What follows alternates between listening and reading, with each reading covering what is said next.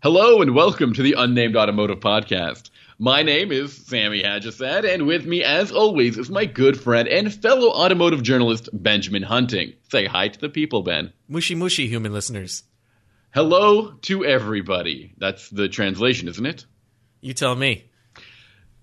Ben and I are a pair of automotive journalists, as I mentioned earlier, and we're here to talk to you about one very special BMW, I think. We're going to talk about it twice. That's how important it is. And we're also going to tell you all about the cool supercars that dropped during the Geneva Motor Show. So listen up and buckle in and listen up. How about that? And in case you're not familiar with Sammy's vast oeuvre of work, he is a writer for Autoguide.com, and he is also their main video dude. So if you've seen someone on Autoguide's YouTube channel talking about cars, chances are it was Sammy. Or some of my very talented colleagues. Ben can be found at Autoguide as well, but he has a far more diverse range of topics to talk about, and that means that his stories can be found in a bunch of publications. Can you list off at least 3 of them for me right now, please, Ben? Okay, well, we'll go with Automobile, Haggerty, and Superstreet. I love it. Okay, what BMW are we talking about this week? Because Lord knows we haven't talked about BMWs every week in the past month. We're talking about the 2019 BMW X2, but more specifically, we're talking about the M35i. And I want to point something out. Both Sammy and I have become so flummoxed by the current BMW branding structure that we both thought that the M35i was the 6-cylinder version of the X2, because there's a 2-liter 4-cylinder called the 28i, right? Mm-hmm. But we're wrong, and of course we're wrong, because this is a front-wheel drive architecture that's not designed to receive a longitudinally mounted 6-cylinder inline 6-cylinder engine of all things. So what we actually drove, both of us, and only realized perhaps today, is that it's the same engine as you'll find in the 28i, but it's had the wick turned up. If you're an automotive journalist and you don't use turn up the wick in your work, then are you really credible, Sammy? Please don't ask me that question. Okay, so 74 horsepower and 74 pound-feet more than the base 2-liter engine. How did they do it, Sammy? Do you know how they did it? Yeah, I know exactly how they did it. Okay, let's go. Oh, I'm not gonna ruin their secret.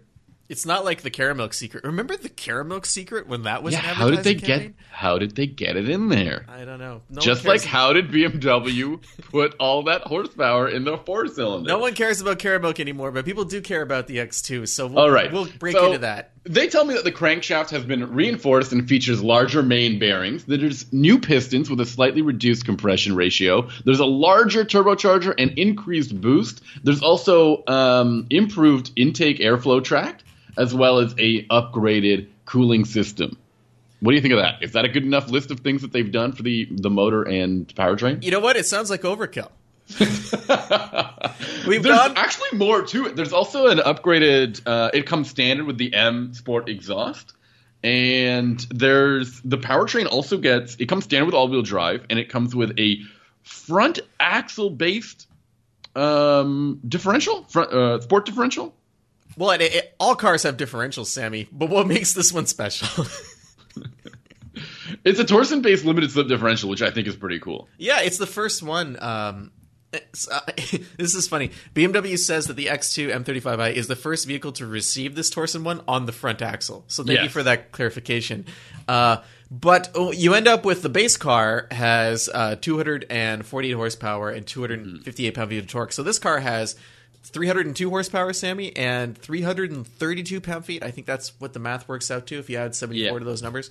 So it's a worthwhile upgrade. It's a huge upgrade. I think torque-wise it felt really, really significant. And to me, the feeling of that power, especially the way it just hits you, that's what made me think I was driving something a little bit more powerful, like a 6-cylinder model, instead of just the weird nomenclature as well. I thought it had way more power than a 4-cylinder had any right to have. And it has acceleration to go with that power too. It's not just show muscles. It's not just, those people at the gym flexing in the mirror. It's 1.5 seconds quicker to 60 than the base X2, and that means it does it in just under 5 seconds, 4.9 seconds. It's pretty fast. I mean, it's ridiculous. This is basically a hatchback. It is. It's a hot hatch, and I think that's what makes this thing so interesting, so special. What do you think? There's a little bit of turbo lag. That's my biggest problem with There's it. not only a little bit of turbo lag, but there's that weird kind of turbo confusion. You know what I'm talking about? Where like, not turbo confusion, sorry, just like drivetrain confusion where the BMW was bad for this with the M cars, I believe, a little bit off the line.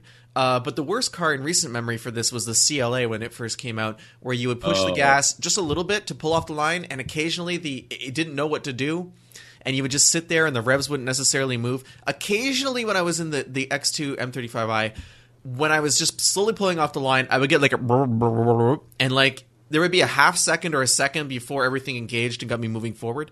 It's not something I noticed with the regular version, with the base model. I did not have that issue. The other difference I found with this car, aside from it being quicker, and it is fairly quick, but the suspension, it comes standard with M suspension now. It was always an option with the other car. I found it rode a little bit rough, and not only we're in Montreal. I'm in Montreal. Sammy's in Toronto, where they don't have seasons. But Montreal is right now in the middle of pothole season because everything's thawing. Oh my god, Toronto's pothole season is terrible too. Don't even. So I'm noticing it a lot more. I'm noticing this car just feels a little bouncier and a little rougher than the base X2.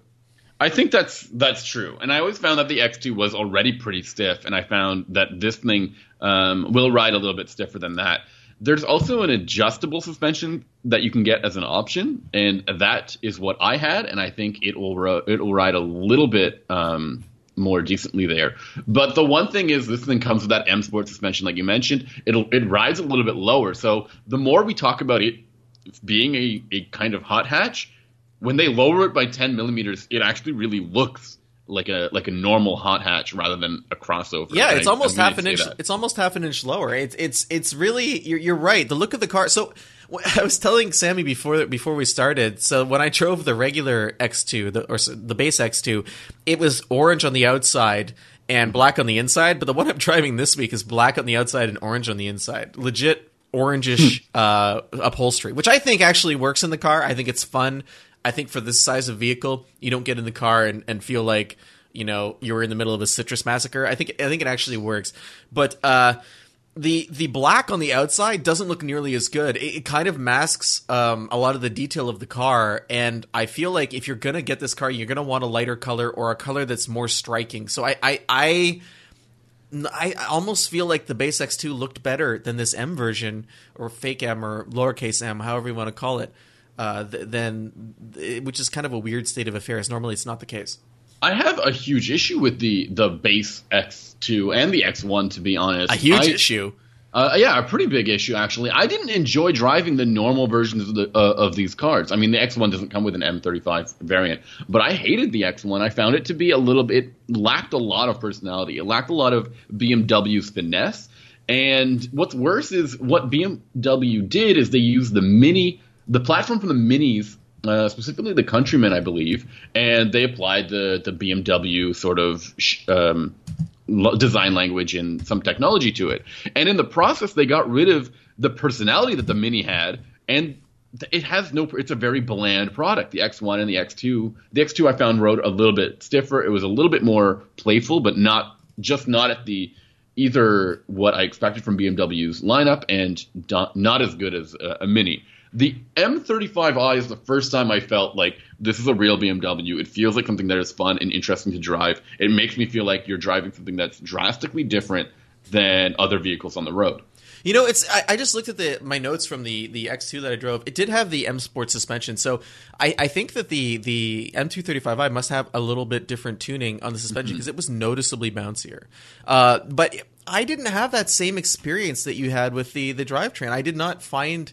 I didn't find it to be like a lesser BMW. I actually kind of enjoyed it for what it was, and maybe I wasn't the standard model. Yeah, the standard model. No way, man. I'm just not impressed. I was not impressed with it. It didn't hit me with anything interesting, anything that made me want to. Because BMWs are more expensive than standard subcompact crossovers, and there was nothing special about this X2 or X1. Neither the interior or the exterior, the powertrain. I can't speak to the X1. I mean, I know it has 25% more cargo space because it has 3 inches more roofline. But aside from that, I mean, I haven't driven one recently, so it's not really. I can't join you in your hating on it. But I'm obviously I'm going on a bit of a tangent because the M35i version really brought things back full circle to me, and I felt far more confident with what this car is. And its primary competition would likely be that Mercedes GLA 45. Oh, in which case, I don't know. Like, I don't know if the BMW feels as quick, but it does feel much more refined. Yes, and I think that's important. And to make things worse, the GLA 45 is getting kind of long in the tooth. It's getting kind of old. I think it's getting set to be replaced sometime soon. And I feel like they never refined the GLA 45. And I found the M35i to be a far more finished product. And I was happier driving that car, even though the GLA 45 can be kind of outrageous. It's interesting, too, is that BMW waited to give us this car. Yeah, about a year from the standard X2. Yeah, so they soaked up all the people who were looking for a crossover of this size. And then once that had happened, they bring this out, which, again, attracts a different buyer, the buyer who's looking for a performance hatch. And it's a smart strategy. And, you know, we say that it's smaller inside than an X1. There's still 50 cubic feet of space with the rear seats folded. That's not all that far off from a Volkswagen Golf. Even though the Golf might have a bit of a roofline advantage in terms of fitting taller objects in, it's still a decently practical vehicle. You think that's good? You think like a crossover should be compared to it? Like a Golf, I think maybe actually you're right. A Golf is a very good standard of No, because you were saying this is a hot hatch. It's not really a crossover. Right. Yes. So, I mean, in that sense, you're right. I mean, it doesn't really look like an SUV at all. No, it's it doesn't. Really hatch-like. So let's just call it what it is.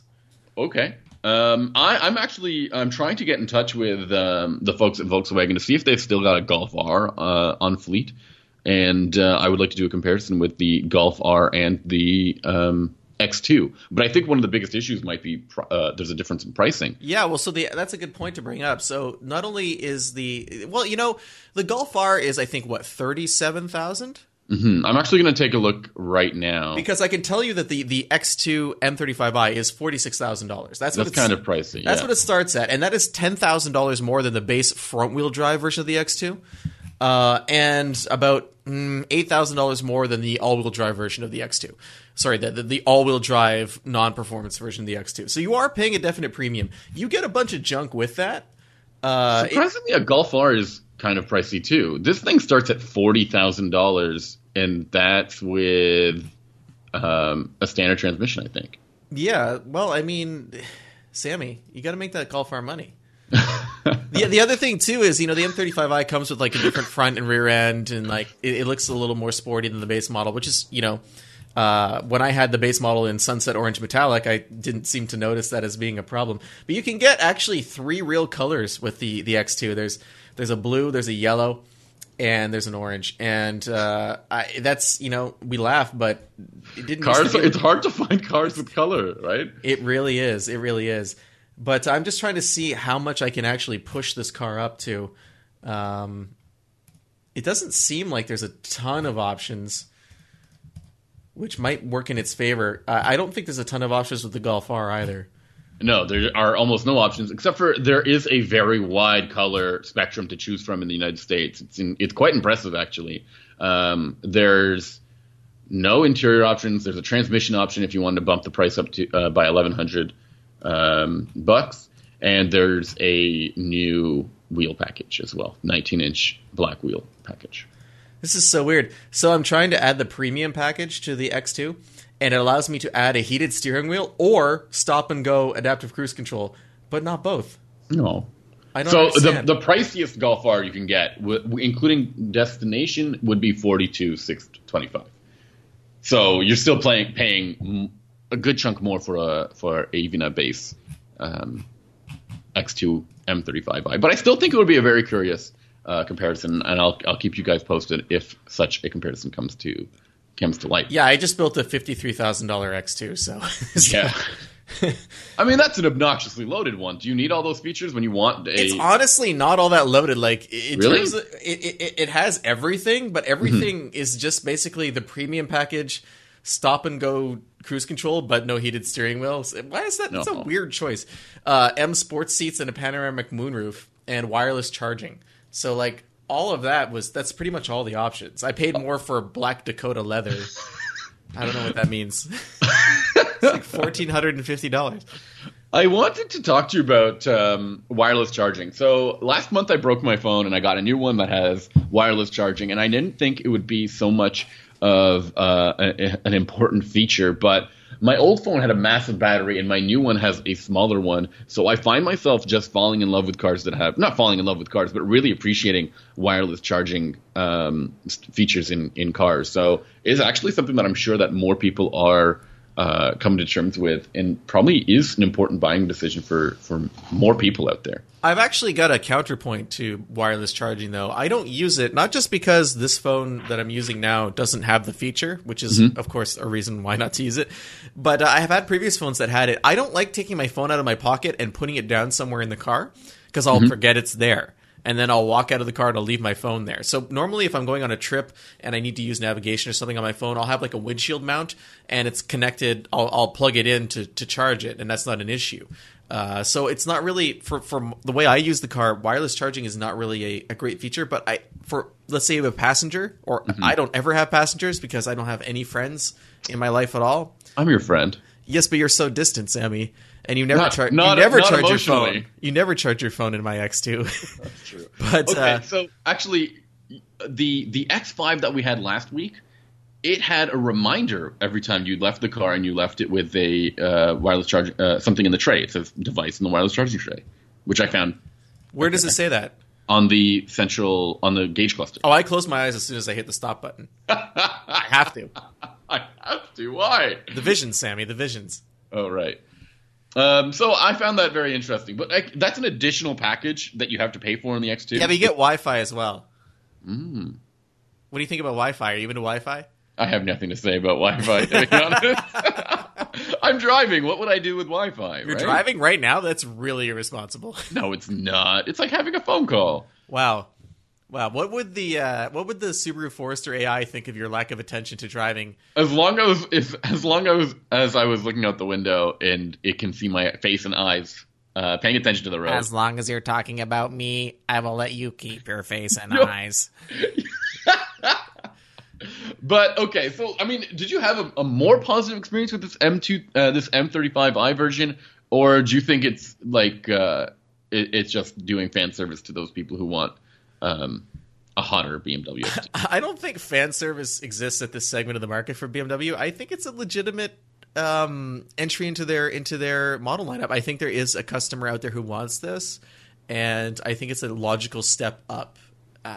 I don't think that people who are shopping... Is it for enthusiasts, or is it for everyday buyers? It's for everyday buyers who think they're enthusiasts. How about that? Think they're enthusiasts. Because you get any kind of M car that's not a real M car is not super enthusiast oriented, right? It's more flash. Here's the brand. Here's the style. Here's a bit more acceleration and handling. I mean, it's not like they're not true M cars. They're stuck somewhere in between. And I think that I think true enthusiasts save up and get the M car. And everyone else is like, oh, I'm into this M535i or M550 or whatever. It's an in-between. So I'm not sure those people are actually hardcore driving enthusiasts. Which is fine, because if they're the only people who bought cars, neither of us would have a job.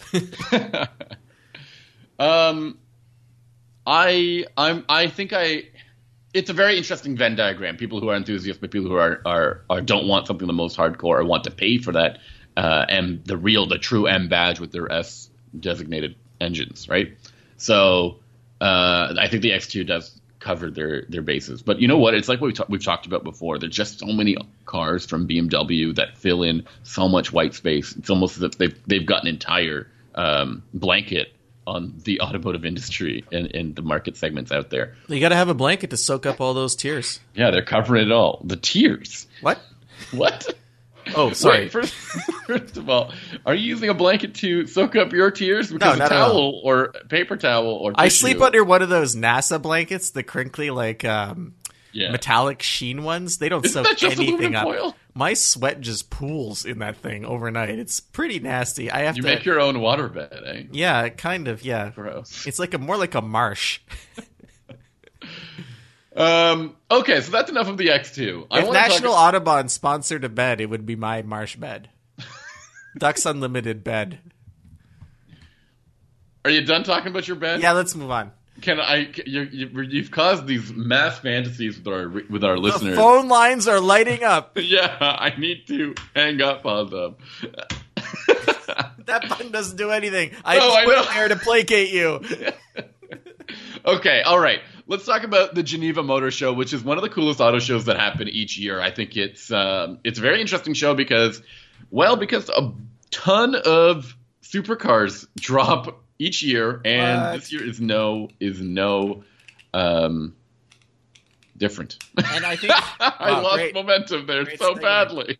And last week we promised you a Geneva Supercars lightning round, and I'm going into this almost completely unprepared. I know almost nothing about any of the cars Sammy's about to hit me with, and I'm just going to give a hot take based on the information he provides me. So if you're listening, makers of these supercars, Sammy's responsible for whatever's about to come out of my mouth. Oh, no. Okay. All right. The first thing we got to talk about is... Oh, do I really have to? It's a Koenigsegg. It's called the Jesko, and it's a mega car? Mega car!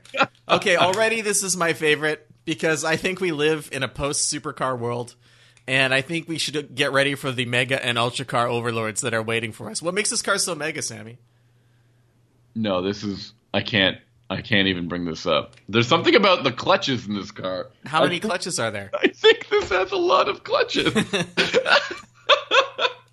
Okay, let me get to you before I say something stupid. It has, holy moly, it makes 1,600 horsepower. Nice. It has a twin turbo V8.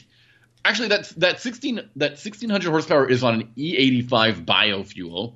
When you're not using E85 biofuel, I'm gonna say it like that every time. Remember Star Trek Voyager?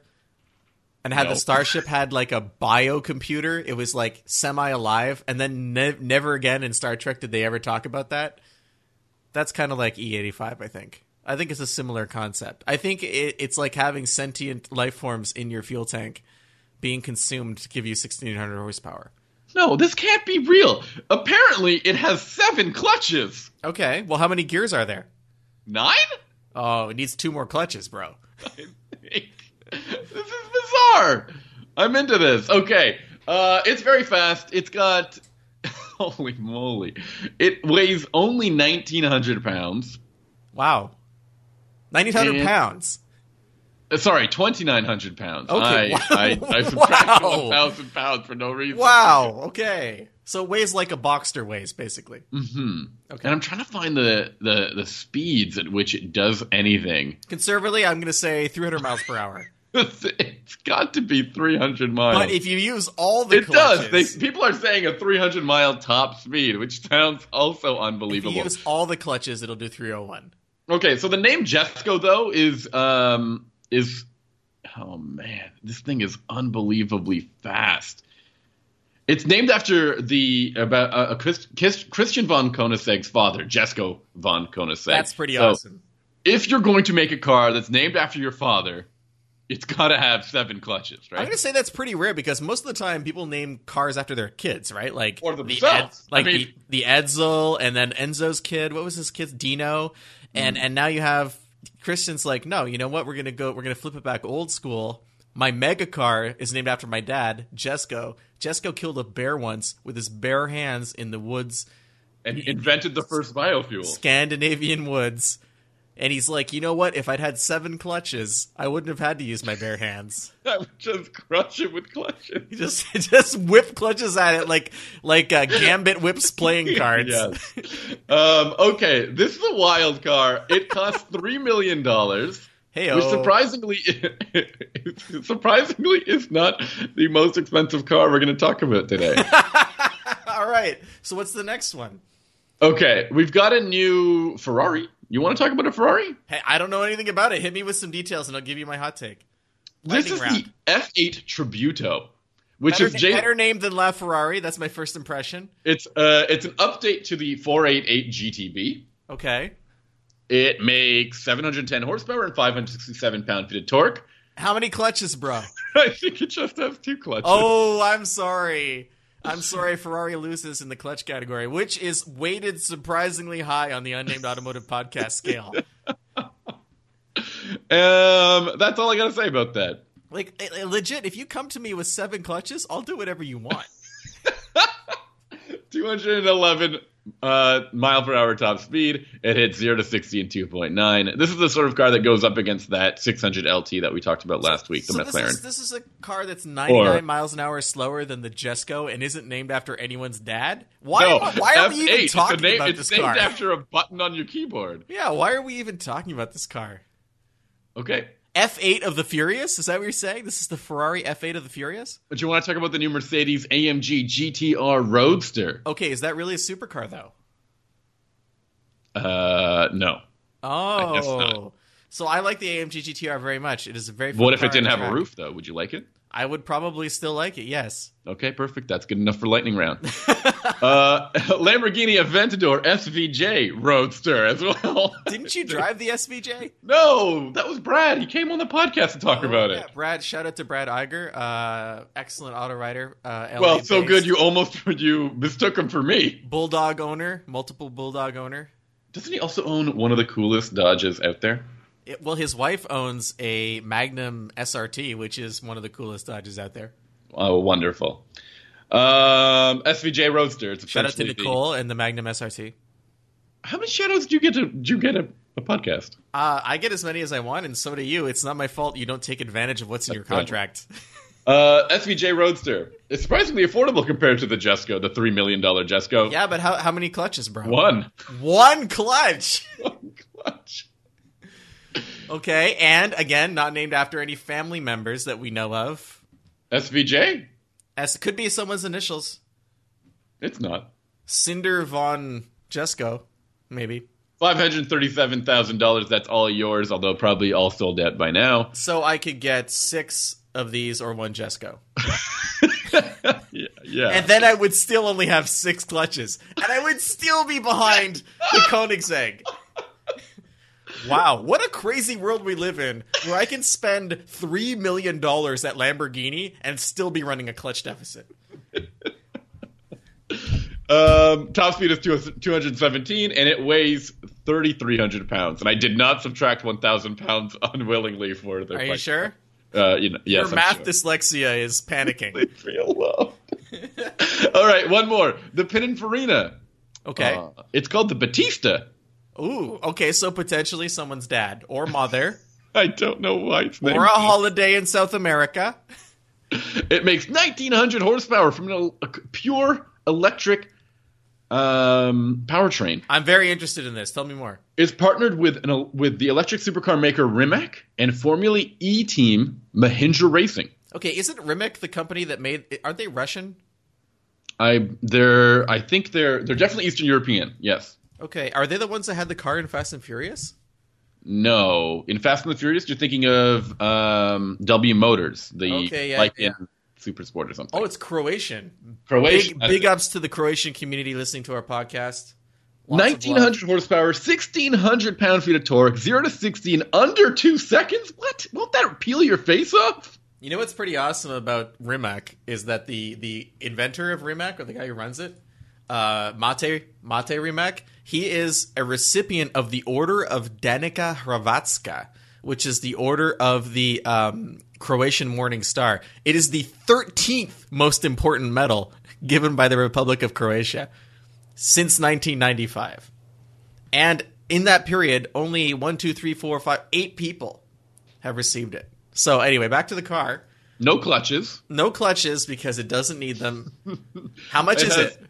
I don't think there's prices yet, but it's a legitimate car. I thought it was a concept, but when you look at it, you're going to realize that this is a real thing. It's going on sale. There's only 150 of them, so really, we'll see. Well, it's funny because the other Rimac is called the Concept 1. That's okay. What's interesting, actually, is after this thing debuted, I got an email from a Canadian dealer named Faf, and they're going to be selling this thing. Well, how many are there? 150, you said? 150. So they're going to be selling one. I suppose so. How interesting is that, right? No, I think it's a cool. I really like the idea. I have nothing against incredibly face-melting electric supercars, and especially since they don't even bother to get into that whole he said, she said clutch battle that every other car company seems to be involved in. They are above the fray. How many Newton meters of torque, Sammy? Do I really have to give you the Newton meter number here? I don't have it. Because the Concept 1 has 1,600 Newton meters. It's got to be more than that. Yeah, probably. Okay. This also has 450 kilometers or 279 miles of range. That's pretty impressive. Is that at tops? Is that like a full top speed? I don't think Can so. I go 300 miles an hour for 279 miles? It doesn't go 300 miles per hour. It goes 217. Okay. And it will do 0 to 300 kilometers an hour, which is 186 in under 12 seconds. You ever get the impression that These numbers don't make sense. That's the impression I get. the impression that the Koenigsegg is like the non-sketchy European Hennessy, I guess where so. like they're just devoted to making crazy straight line speed cars at like super low volume, and but they're not going to steal other customer cars to make that happen. You know, I've been to the Koenigsegg warehouse or factory. Did I tell you that, Sammy? Yeah, well maybe that too. It's pretty impressive. It's built on an old fighter or an old airstrip, so they can test the cars like top speed runs and stuff. And I was in there, and you go in, and there's like 2 or 3 cars being built, and they're all built by hand. And I think they produce 4 cars a year, something like that, 4 or 5 cars a year. And they're just like in various states of disassembly in a few different rooms in the building. And there's like a room where there's just all this carbon fiber that's being hand weaved to be perfectly angled when it's put onto the car. And I remember one of the engineers or engineers, craftsmen, whatever you want to call them, was there with me, and he was showing me the carbon fiber, and he's like, you see how our lattice work is absolutely perfect and lined up? He's like, Lamborghini can't do that. And then he laughed to himself, like this chuckle. It was great. I love it. That's amazing. Okay, the next car I have is a new Bugatti, which is a one-off and has already been given away, I believe, or sold to. Okay, first of all, how many wheels? 4 wheels? How many clutches? I suppose 2. You suppose too. Okay, so half as many clutches as wheels. Not a great start. This by thing Bugatti. costs $19 million US.